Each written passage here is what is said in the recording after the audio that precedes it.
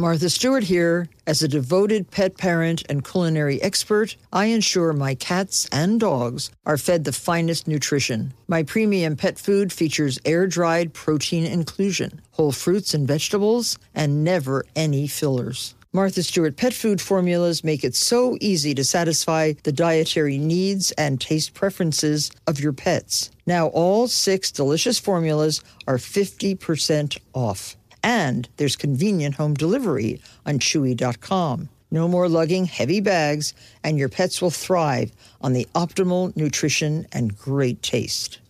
Whether it's her first Mother's Day or her 40th, she deserves more. Shop tons of stunning on-trend jewelry for every budget at Diamonds Direct. Diamond fashion jewelry, beautiful birthstones, everyday pearls starting at just $200. Commemorate the real loves of her life with a gorgeous pendant featuring the birthstone of the one who made her mom. This Mother's Day, Diamonds Direct has everything you need to say thank you. Diamonds Direct. Your love, our passion.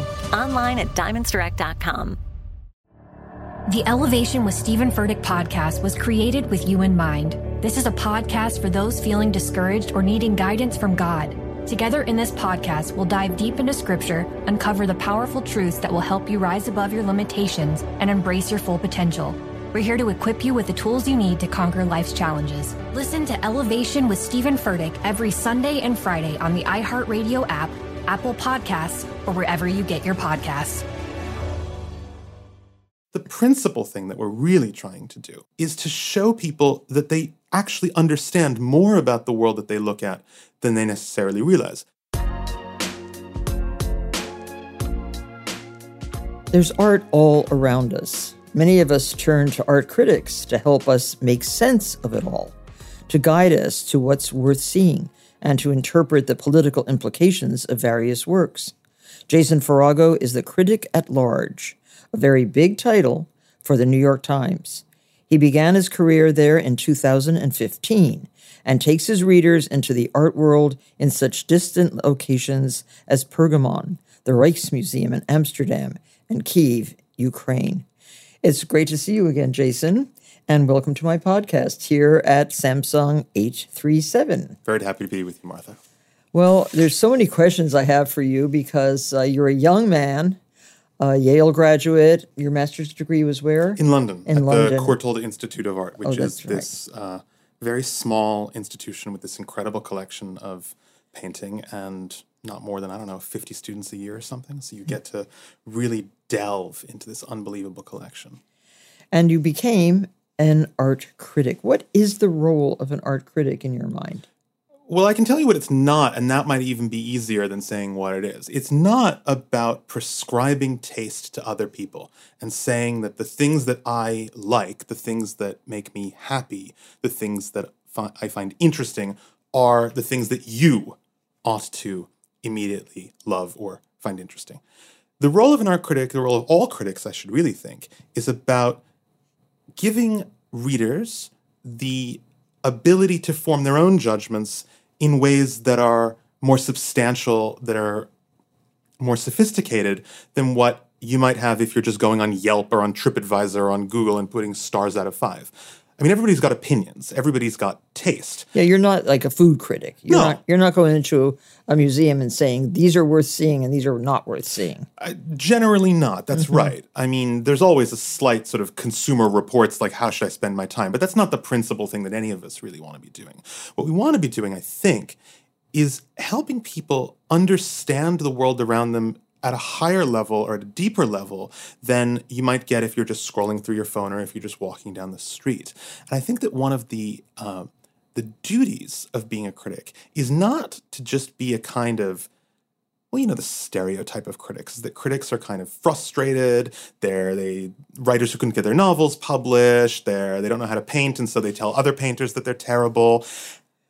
And I'm not going to pretend that there isn't a small amount of truth to some people I could name, but I'm going to suggest that the principal thing that we're really trying to do is to show people that they actually understand more about the world that they look at than they necessarily realize. There might be context that they're not familiar with yet. There might be historical meaning that they're not familiar with yet.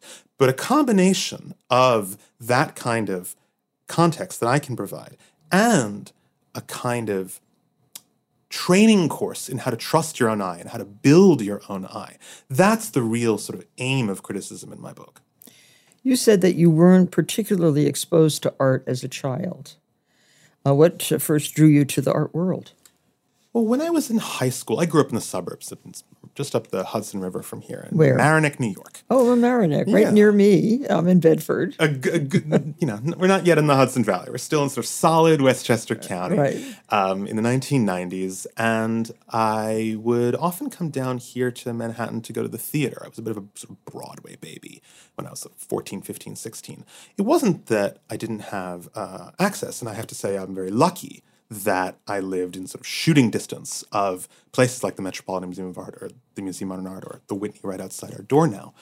But it wasn't necessarily something that I came to with great levels of passion. God knows I can't draw, and I've never had any particular facility with making art. But I think that one of the things I began to discover when I was, about 16, 17 years old, I remember going to MoMA, probably to go to the movies or something, because if you had a ticket to MoMA, the movies were free.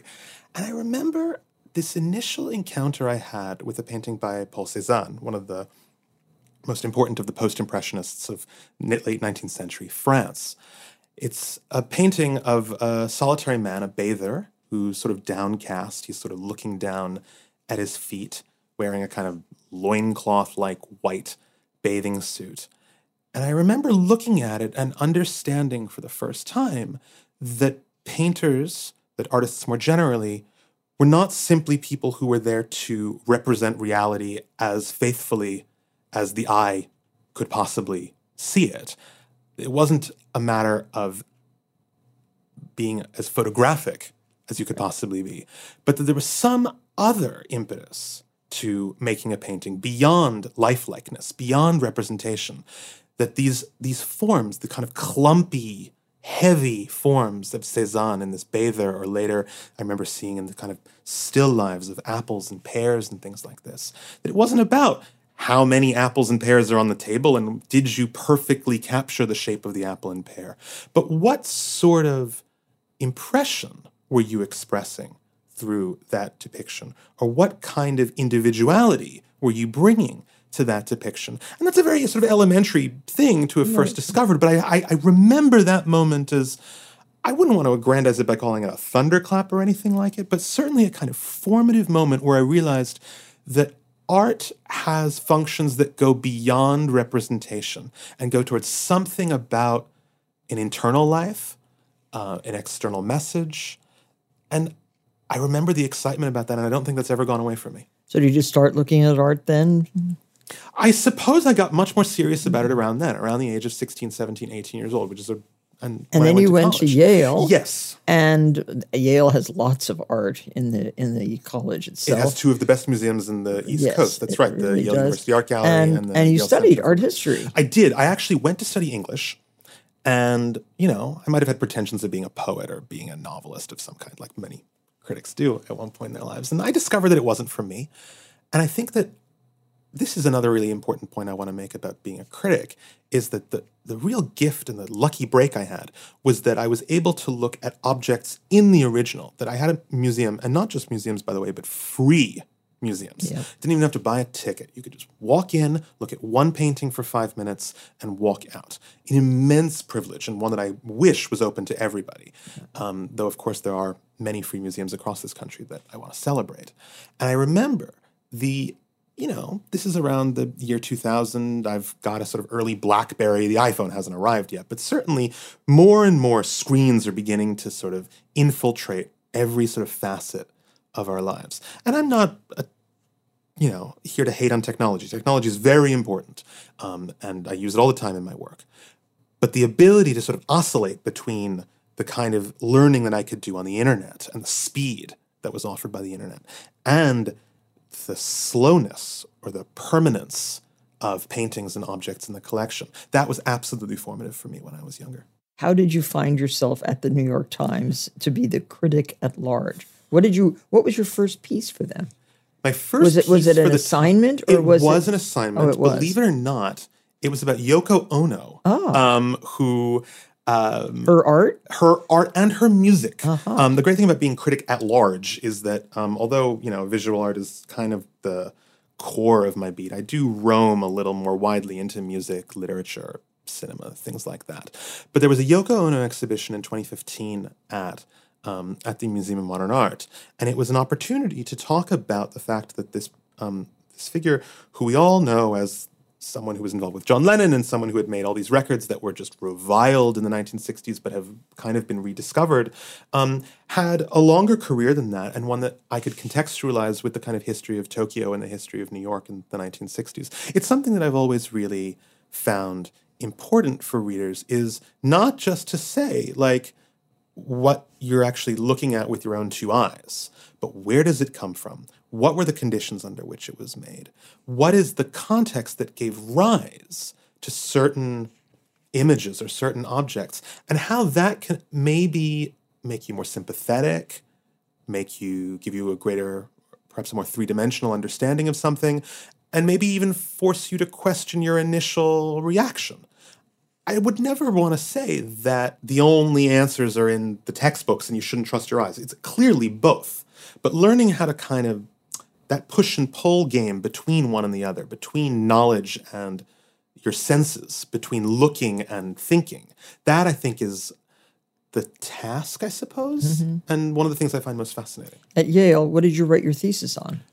You're never going to believe it. It's embarrassing. I wrote about fine artists who remade Hollywood movies. This was a moment, it's a moment when video art was becoming more and more important. And there would often be fine artists who would remake Hitchcock or remake sort of like schlocky movies from the 1970s as parodies.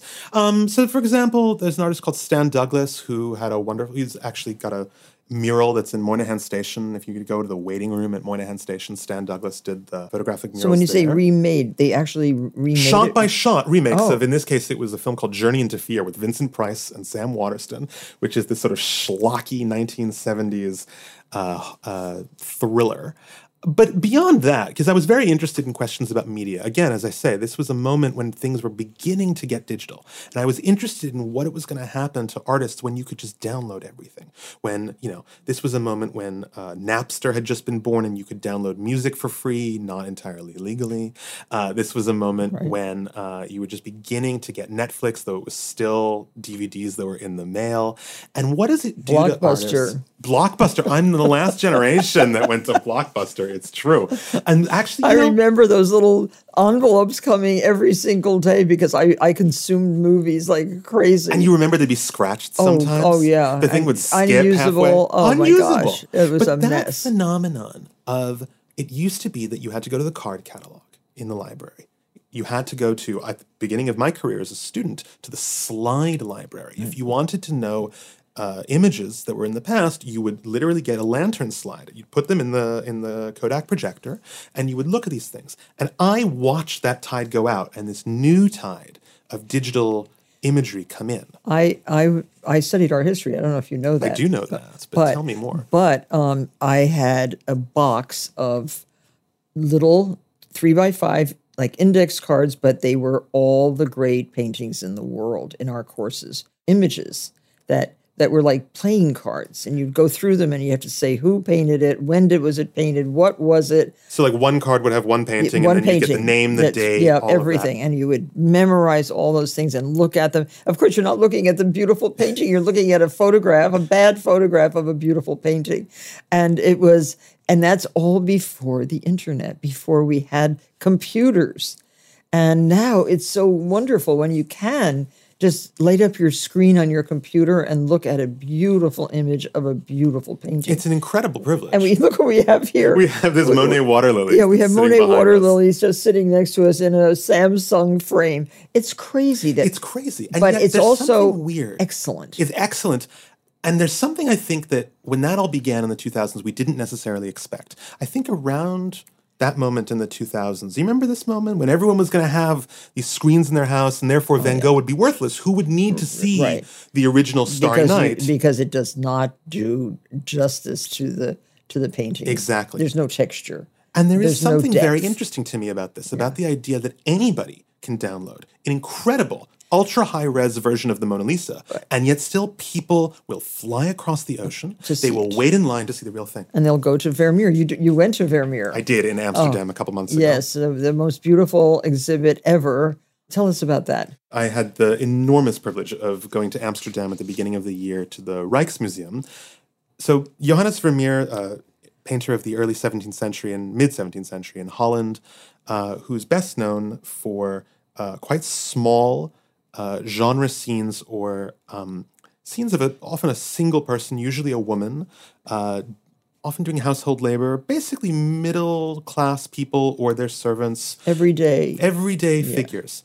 Secular imagery of 17th century Holland. And there are two things to preface this with. The first is that the paintings themselves are pretty small, maybe 2 or 3 feet tall. And the second is that there aren't very many in this world. I think under 40, if I'm not mistaken. So any exhibition that can assemble more than a few is an event. And this one got 28 out of the 30-some-odd, 36, 7, 8 of all of the surviving Where were pictures. The others? Well, a couple still belong to the Met, and they were too fragile to travel. There's one that belongs to the Louvre that I think it was the same thing. It was a travel thing. And then there was in Vienna at the Kunsthistorisches Museum.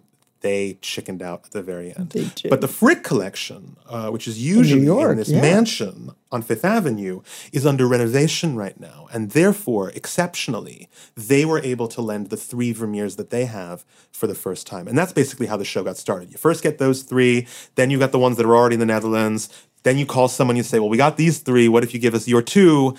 And then then everything began to snowball. And as critic at large, what did you find? There was some kind of, the word I used in the review, if I remember correctly, was something like deceleration. It slows you down.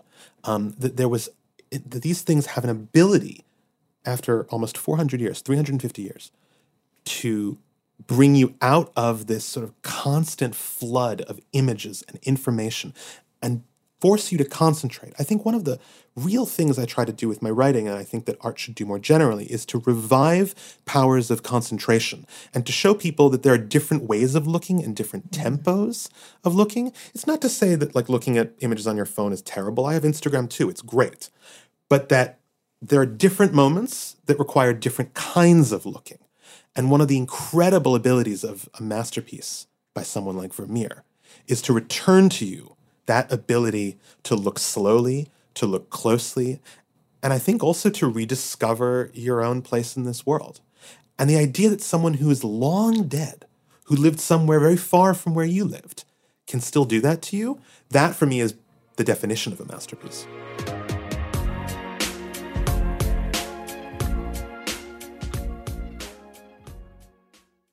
Martha Stewart here. As a devoted pet parent and culinary expert, I ensure my cats and dogs are fed the finest nutrition. My premium pet food features air-dried protein inclusion, whole fruits and vegetables, and never any fillers. Martha Stewart pet food formulas make it so easy to satisfy the dietary needs and taste preferences of your pets. Now all 6 delicious formulas are 50% off. And there's convenient home delivery on Chewy.com. No more lugging heavy bags, and your pets will thrive on the optimal nutrition and great taste.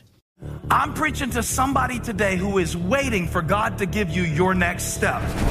And you don't know what it is yet. You need God to show you your next step. Because God, I can't stay where I am, like I am, where it is. This isn't going to work. I have to move on, but I don't know where. A lot of time you'll use it as an excuse. Well, I don't know how. I don't know where. I don't know what. God, if you show me. God, if you tell me. God, no. You know enough right now. And if you needed to know more, he would show you. Hey, this is Stephen Furtick. I want to invite you to listen to my podcast, Elevation with Stephen Furtick. I am here to help you for the battles that you face in life, for the times when you feel discouraged, for the times that you need guidance from God. I want to give you the truth of what he says about you to help you rise to your full potential. Listen to Elevation with Stephen Furtick every Sunday and Friday on the iHeartRadio app, Apple Podcasts, or wherever you get your podcasts. Danielle Moody here, host of the Woke AF Daily podcast. We've been with iHeart's Outspoken Network for a year, and what a year it has been. Every weekday, I navigate our rapidly changing world alongside our series of fabulous expert guests. As we head deeper into 2024 and yet another life-changing election cycle, Woke AF Daily is here to keep you sane and woke. Woke not just to the latest headlines, but also to the collective power we all have. Woke to the need to build community with those around us. Woke to how to avoid burnout, and woke to the ways we can all find joy in the madness. Make Woke AF Daily with Danielle Moody your podcast destination for 2024 election news and analysis. And tune in to hear the ways I am working to stay grounded amidst it all. Listen to Woke AF Daily Season 5 on the iHeartRadio app, Apple Podcasts, or wherever you get your podcasts. I've read just today, I read a few of your articles just in preparation. And I have the beautiful article on Hokusai's woodcuts in Japan. This is a show at the Museum of Fine Arts in Boston. Yes. And then Erdogan. And then you go to Turkey and you revisit the Hagia Sophia. You see Turkey has more fabulous ruins than Greece. Correct. Yes. And that is an amazing fact. And people don't know that until you start reading about Turkey and then you worry about them. Absolutely. I mean, the Trojan War. I mean, Troy is on the west coast of Turkey. That's right. You worry so much about who's taking care of all these treasures. And then, of course, the Ukraine, and you went there to try to understand, is anybody taking care of the artworks and the culture of a country under siege? This paragraph really got to me. But the risks to Ukrainian culture are more than mere collateral damage. For President Vladimir Putin of Russia, there is no Ukraine as such. He maintains that Ukraine is a Soviet fiction, that the Ukrainian language is a Russian dialect, that Russians and Ukrainians are one people. So why destroy one people, one of the two people? Exactly right. I mean, you bring up so much in your articles. I mean, it's just mind-boggling, really. And as critic at large, I think that's your job. But the scope is very broad. You're right. The scope is very broad. Well, I have a very strong interest in cultural preservation, and hardly just in times of war, and everything from, classical architecture to how our museums collect things. And every war endangers culture. Syria, we know from last year. I mean, horrible destruction in Syria. Before that, in Iraq and in Afghanistan. But what made this war different in Ukraine is exactly what you were just reading out, is the idea that this war has cultural aims from the start, that it is about religion, language, territory, history, topics like this. And therefore, I believe very much my responsibility as a critic to reckon with. That doesn't mean that you go and look at the sufferings of others and you kind of stroke your beard and you give it like a thumbs up or a thumbs down. That would be a barbaric thing to do.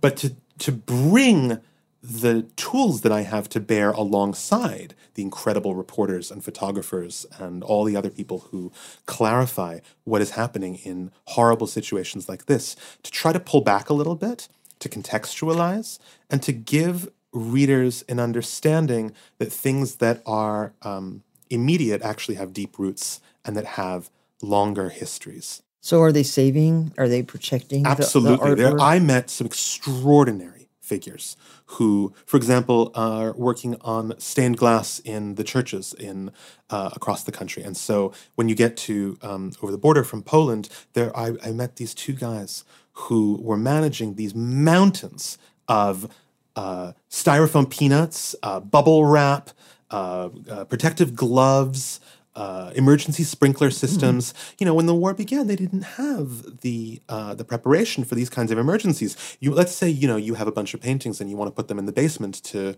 keep them from harm. Well, that's great, but what if the basement is damp? What if the lighting conditions are not correct? What if it's dusty? Getting people those tools and those immediate needs was something that I was very, very, very happy to discover. And that was happening, by the way, not necessarily at the government level, but at the level of volunteers. These were people who took it upon themselves. And it was one of the most extraordinary and most inspirational things that I was able to see, is that both inside Ukraine and outside Ukraine, you have people who were ready to stand up and say, we have to save these things, and that these things are meaningful, not just for local people, but for all of human civilization. Well, that's admirable, and I certainly hope it continues and that the craziness ends one of these days. It's hard to wake up in the morning and look at the newspaper. Do you find that as a journalist? Enormously so. Yeah. And I'm not ashamed to admit that one function of writing about art is to give people a break from the kind of endless succession of crises that it can sometimes feel that we're living through. At the same time, I don't believe that it's only a vacation, right? Like from, and I think that one of the things that culture can do is clarify the conditions that we're living through, so that, if you look at the economy, or if you look at the climate, or if you look at the political system, you might actually think, well, it reminds me of this thing that Goya painted in the 19th century, or it reminds me of how Manet was thinking when Manet was looking at new technologies or things like that.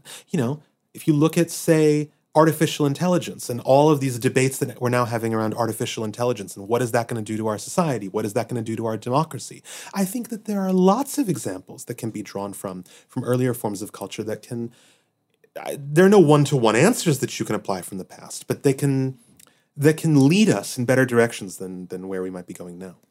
When looking at a piece of art, old, new, ancient, what do you look for? You try to come with as few preconceptions as you can, and you try to engage with the thing that's in front of your eyes first at the level of just pure forms, colors, shapes, lines, textures, patterns, things like that. And even if you know that the image that you're looking at is an image of the Madonna and Child, or it's an image of water lilies or something, that you hope is something that comes after an initial engagement with the appearance of something and also the way in which it's made. And I think that that's, of course, what distinguishes art from just the pictures that I take on my phone every day, is that there is a meaning or an importance to these things that goes beyond communication, goes beyond pure representing of some other thing, right? And so trying to just look, I'm not going to tell you it's easy, but to strip away a lot of the things that you already know or the prejudices that you might bring to something, and to just say, what is it? How is it made? How is it constructed? That, I think, took me many, many years to get comfortable with. And I think that one of the goals I have as a critic is to convince people that actually all of us are able to do this. It's just that we have a lot of preconceptions that we bring to things, and it's about slowing down, and it's about looking, and it's about trusting your own eyes. So yeah, those sensations, those visual sensations do always come first. Do you visit museums a lot? Every week. Every week. Everywhere. Yes, and I only recently began to appreciate, and this is an embarrassing and very sort of chauvinistic New York thing to admit, is that I go to Europe a lot for work. I've been to Asia, I've been to Latin America, I've been to Africa, and I've neglected the United States a little bit. I've often felt very guilty about this. And so last summer, I did a road trip to Cleveland, Detroit, Toledo, Ohio. One of the best museums in the United States is in Toledo, Ohio, which is, of course, glassmaking capital. Oberlin College, of course, university museums across this country are just extraordinary in terms of what they provide. Chicago and Detroit are fantastic. Chicago, I mean, the Art Institute is... Isn't that a mind-boggling place? A mind-boggling place. Yeah. And also a place that's almost like it's like the perfect size for a single day. Like, I adore the Metropolitan Museum of Art here in New York, but it can be exhausting if you try to do too much. It's a week. Yes. The Art Institute is at the same sort of level, I think, in terms of excellence, and yet the experience is so pleasant. Light. And but I've still got real holes in my map. I've never been, for example, to St. Louis, a very important museum, the St. Louis I've been there. Art Museum. See, I'm lucky because oftentimes when I write a new book, they ask me to come and speak to some sort of group, and I always get to go to the museums, which is always so great. Because when you go to all these cities, I think I've been to every big city in America as a result of my book travels, and you get to see everything. I should keep up with you. And there's one other thing about these other museums in America is that in cities that have where tourist dollars are a smaller percentage of the kind of annual revenue at these museums can really do incredible things for education and for local communities that really cannot and should not be neglected. The question of funding and fundraising for these institutions is something that I'm very concerned about as well. And getting people, especially at a young age, into these museums and making them believe that they're not elite institutions. They're not institutions that are sort of up on a hill and they're only for people who... they should be all-inclusive. Absolutely. But what a great job you have. Well, thank you. And I think that great job. It's important to give people faster and slower kinds of writing. I mean, the kinds of writing that you can get on Twitter to get an immediate impression of something. This is also important. I'm not here to say not otherwise. What's your favorite social media? I suppose Instagram. Yeah. Though, when Instagram got... You could educate a lot of people. Absolutely. And also there is a difference between the kind of images that you might put on the grid, as the kids say nowadays, with a sort of high gloss, perfect image, and the sort of more informal images that people might have in an Instagram story that I like. I like the idea that there might be different ways of presenting images, some high quality, some a little faster. But at the same time, I am interested in what Instagram and other social media has done to our experience of art. I'm sure you've had this experience where you go to a museum and you're looking at something that you've wanted to see your whole life, and what do you see? You see everybody holding up their phones taking a picture. Right. And, I take pictures too. I'm not here to say it's the devil's work, but is there something that these phones are doing to our mentalities? Well, is it preserving a memory, or is it kind of like making that memory only a moment? That's what I worry about. When I look at a painting now, I want it to remain in my brain, but I sometimes think, there's so much to learn and so much to see. If I take a picture of it, will I remember it better? That's something that I feel too, and I worry about it because I wonder how much of the kind of logic of the phone has been internalized in my brain now, right? That I think like a phone. That's what's happening. I just went to the Costume Institute. Did you do anything on the Karl Lagerfeld show? Yes. I have been, and I've read the catalog. My colleague Vanessa Friedman wrote a fantastic story, and I've always been interested in Lagerfeld. And what did you think of the exhibit? Honestly? Well, you're going to put me in the spot here. No, I'll tell you. I just went. I'll tell you what I think, but you tell me what you thought. The truth is, I think Karl Lagerfeld is an unbelievably fascinating figure who might not have been the most important couturier of the 20th century. And in particular, the fact that the show blends the work that he did for Chanel, the work that he did for Fendi, the work that he did under his own name or for earlier labels, sort of gives a kind of false impression. He was always a brilliant creator of brands and of images, and of Chanel in particular. But I'm not sure he was ever a true artist in the way that someone like Yves Saint Laurent might have been. So I think that blending all of those together was... Well, what did you think of the exhibit, too, the way it was set up? Yeah, it's done, if you haven't seen the show, in a kind of maze of white walls, and there are these kind of contrasts. So it'll be like technology versus handmade, or lots of frills versus very minimal. I was surprised to see that they had spent so much money on Tadeo Ando. Yes. But you couldn't see the clothes very well. That's right, because the mannequins are actually stacked 2 high or even 3 high. I couldn't even see the workmanship on any of the dresses that were in the upper alcoves. I mean, this show, by the way, it's a pretty big show. It's very large, A lot of pieces, but the architecture, they built these elaborate mazes of alcoves in which each mannequin was placed, and you couldn't see. I couldn't see. And one reason that's regrettable is the show opens with these interviews with the experts, with the craftswomen that Karl Lagerfeld had worked through for his whole life, and these are true artisans. Yes, they are. I love those ladies. You're just back from Art Basel. That's right. And so that was in Switzerland. The real Art Basel. The real Art Basel. Yeah. Basel, as we sometimes call it, in the city of Basel, Switzerland. What was the most spectacular thing that you saw this year? At the fair? Yeah. There was a booth of German art of between World War I and World War II by artists like Otto Dix, but these incredible German and Austrian artists who were making these images of real sort of danger and surprise, images of sort of lush life, prostitution, working class life, also the kind of political crises that were taking place in Germany in the 1920s. And Otto Dix, in particular, an artist who was a sort of war hero in World War I and who then is sort of denounced by the subsequent Nazi regime, there were these watercolors by him that were just, I mean, the most gorgeous, but also like very disturbing things I could have possibly seen. I love it. Art Basel is special because it really is where the galleries from all over the world bring their absolute best stuff. And the great thing is that as a critic, I have no responsibilities there. It's not like I'm trying to sell, right? Like, you know, everyone else is there to make money. I'm just there to look. Art Basel started in 1970, and it does have quite a tremendous influence in the art world, doesn't it? That's right. I mean, it started as a trade fair, right? It's in a warehouse, and there are these temporary booths, and galleries from all around the world bring the things that they want to sell to an international clientele. But since, I guess, around 2000, which was when Art Basel opened a second edition in Miami Beach, it became a kind of almost like a lifestyle brand in which there was a kind of not just the things that were there to be bought and sold, but a whole cornucopia of events and talks and dinners and parties and promotions.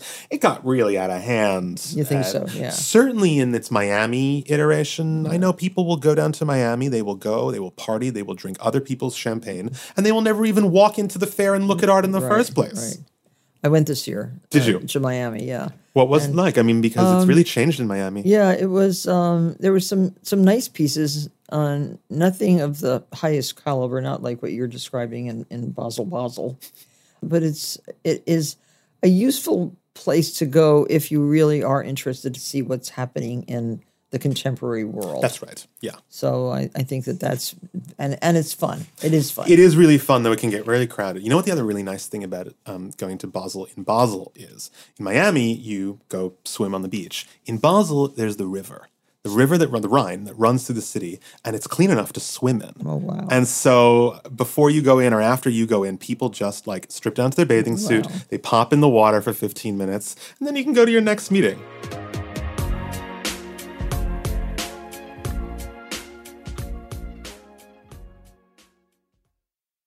Martha Stewart here. As a devoted pet parent and culinary expert, I ensure my cats and dogs are fed the finest nutrition. My premium pet food features air-dried protein inclusion, whole fruits and vegetables, and never any fillers. Martha Stewart pet food formulas make it so easy to satisfy the dietary needs and taste preferences of your pets. Now all 6 delicious formulas are 50% off. And there's convenient home delivery on Chewy.com. No more lugging heavy bags, and your pets will thrive on the optimal nutrition and great taste.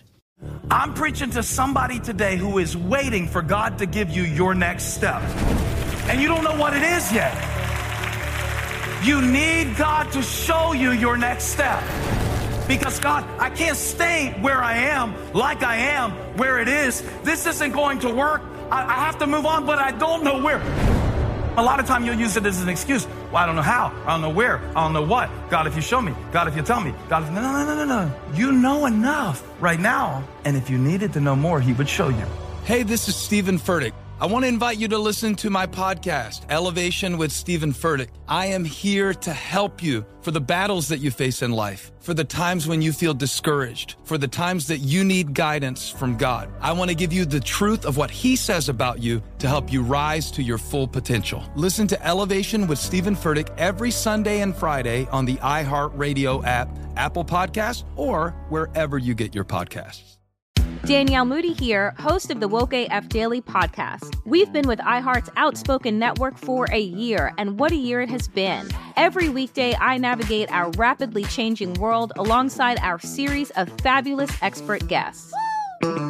As we head deeper into 2024 and yet another life-changing election cycle, Woke AF Daily is here to keep you sane and woke.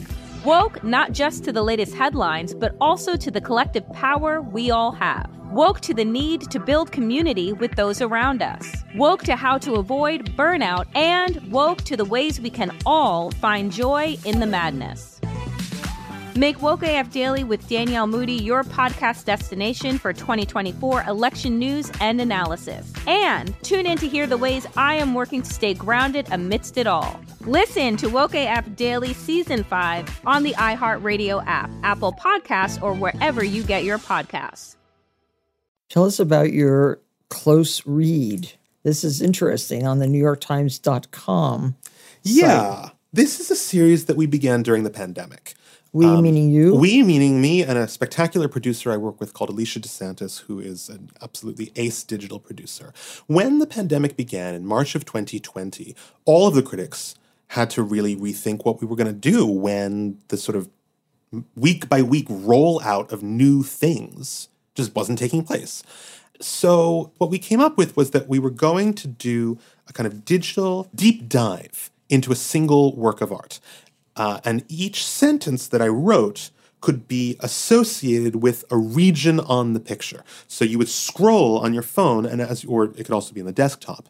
And as you scrolled, the image would zoom in, zoom out. It would pan to the left or the right. And so I had this incredible tool now to say, and if you look at this, you'll see that. And if you look at that, you'll see that. And if you compare this to that, you'll see a transition or a contrast. And so that was very much kind of born out of necessity. How does that work with a giant painting that's pretty much like one color? Well, we did that, actually. It's funny, with a painting by Jasper Johns, which is almost entirely gray. Yeah. If you zoom in very closely, and this is, I think, one of the real privileges of the technology, you can see that something that looks gray actually has a richer undertones of blues and reds and things like that. But ultimately, yes, you're right. This is something that doesn't immediately benefit from a kind of megapixel zooming in the way that, say, a Renaissance painting does. And so what you're trying to do... Or Vermeer, exactly, where there's that real precision. And so beautiful up close. Yeah. And so what you want to do when you're looking at something more abstract is to say, again, it's that question about what is the thing that's actually right in front of my mind, in front of my eyes, other than it's a gray painting. Well, how did it become a gray painting? What is the shape? What are the contents? What tools were made to use it?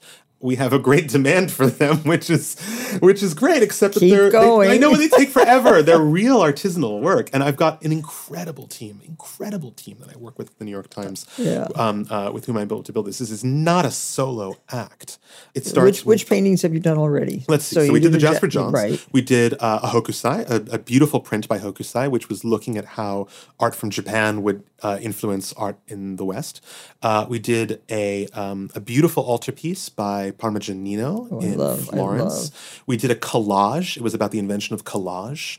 The one that we did most recently is interesting. It's a medieval manuscript, and it was about calendars. It was the invention of the calendar and how different civilizations have depicted the passage of time, and how from ancient Egypt and the Aztecs to my Google Calendar that keeps pinging on my phone, how we represent time and how those representations of time shape our world. Mm-hmm. So again, it's about looking closely at an individual thing, but then also, hopefully by the end of it, you're like, oh, well, this is directly applicable to my life in terms of the images that I send to my phone or the things that are happening in the news each day. What happened to NFTs? Non-fungible. Are you going to make me talk about NFTs, no, Martha? No, let's do it. Why not? You don't have to. The thing about... Crazy, right? Insanity. A hustle. Let's just call it what it was. It was a hustle. I did a couple. Did you really? Yeah, and they sold. And I wonder what their value is now. These are I wonder. with Bitcoin and Ethereum way down, but not so far down as they could have been. And they're coming back. Absolutely. But do you know what I found interesting about all of that talk about crypto and the NFTs was that a lot of the kind of tone or the rhetoric around these NFTs was the institutions are evil, these gatekeepers are so terrible, these awful critics and these awful museums control everything. But now with Bitcoin, with blockchain, you are going to be free. You are going to be liberated. There's going to be no walls. And what happened? Of course that didn't happen. Of course it just turned out that it's another kind of gatekeeping, another form of elitism. It was also, by the way, an ecological catastrophe. You know, those things took enormous amounts of power. They did. To generate. Yeah. Now, who are some new artists that we should know about? Or old artists who we don't know enough about and we should know more? That's even a better question. Because there are some, when you walk through museums, when I was on my way to the Lagerfeld, there were so many paintings by artists that I sort of knew but didn't really know, and they're hanging on that wall, so they must be important. And that, I think, is a real role of these museums and of my job as a critic, is to rediscover or to reorient people's attention away from the classics and towards things that might have been neglected. I mean, one of the most exciting things that's happened in the last 10 or 20 years has been looking at women who were not working were not working in obscurity in the 19th and 20th century, but were neglected. We're not talking about people who were, staying at home and had no contact with... It was not so long ago. I remember Helen Frankenthaler. She came to our house for dinner. Right? But nobody was buying her art. No way. And now look at these museums doing one-woman shows of all these beautiful Helen Frankenthalers. It's unbelievable how quickly that changed, and it's very rapid. People can complain a lot about the status of our institutions. I don't think they've been so bad on this question. Yeah. And the last Venice Biennale, for example, which was organized by Cecilia Alemani, a wonderful Italian curator who directs the High Line here in New York, that show was maybe about 90% women. And some of the figures in that show, I mean, everyone from people like Josephine Baker, who is someone who was famous, but who we didn't take as seriously as a creative figure and also, of course, as a war hero, to a sculptor like Elizabeth Catlett, an African-American sculptor who went to Mexico and was very involved in Aztec and pre-Columbian forms of art. And then looking at more contemporary painters, I mean, you asked me about people that you should keep your eye on. There's a painter I adore called Jacqueline Humphreys, who I think is doing some of the most interesting work about digital technology out there. And what is her medium? It's not NFTs, it's painting. She uses oil and acrylic on canvas. And yet the way in which these abstract paintings that she makes reflect or mimic or challenge the kind of images that we see on our screen is so revealing, I think, for now, for how we all experience life in that kind of space between our eyes and our screens. So that would be, I guess, one example I could give you. So here's just a couple rapid-fire questions. Favorite museum? The Kunsthistorisches in Vienna. It is one of the greatest collections in the world, but also the building is insane. It has these incredible murals. Favorite place to travel to see art? Mexico City. It's got an amazing contemporary art scene. It's really fresh. And yet it also has unbelievably great antiquities and anthropology museums. And of course, there's Frida Kahlo and Diego Rivera's house. The architecture is stunning. I think Mexico City would be my answer. More than Madrid. I love Madrid. Maybe a second choice. All-time favorite piece of art? The Luncheon on the Grass by Manet, 1862. The moment when you really see modern painting being born, and the paintings are going from being something that was just a kind of representative document to something really modern. The last work of art you saw that you can't stop thinking about? There's a painting in the Jewish Museum right now of images of World War I, of these sort of destroyed fields that John Singer Sargent made. We think about Sargent for these sort of beautiful portraits of high society women, and yet when World War I came around, he actually became a war artist. And I think about that all the time, about how, life might throw things at you and suddenly you got to do something new. I'm going to look for that picture. Well, you can read Jason's reviews in the New York Times in print, online, and via the New York Times app. And check out his Instagram page at Jason Farago. Jason, what a pleasure, and thank you so much for spending time with me. I really enjoyed this. Thank you, Martha. Thank you.